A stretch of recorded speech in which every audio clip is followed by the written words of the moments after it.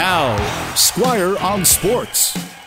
I've got to say, the CFL played it smart in the first 2 weeks of their return from a very long isolation.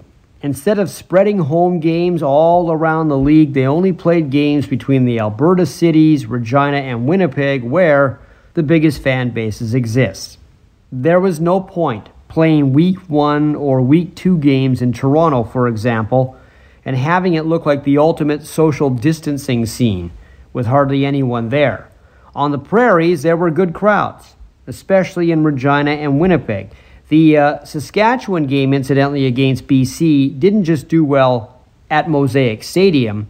It did well across the country on television, 775,000 viewers. So that was a big win for the CFL. Speaking of the Lions, they will get their first home game on Thursday against Edmonton.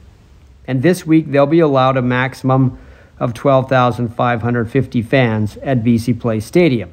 Hopefully, the absence of football since 2019 and a pretty decent start for BC this season will fill those seats. The CFL head office will be very happy if they do.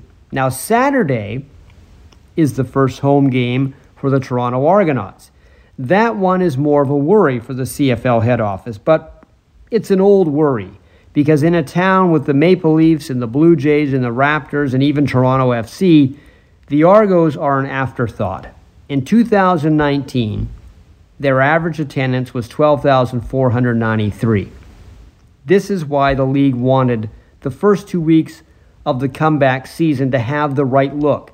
Fans in the stands, ones that cared. It makes everyone in the league feel good to see that, and it made the games look better on television.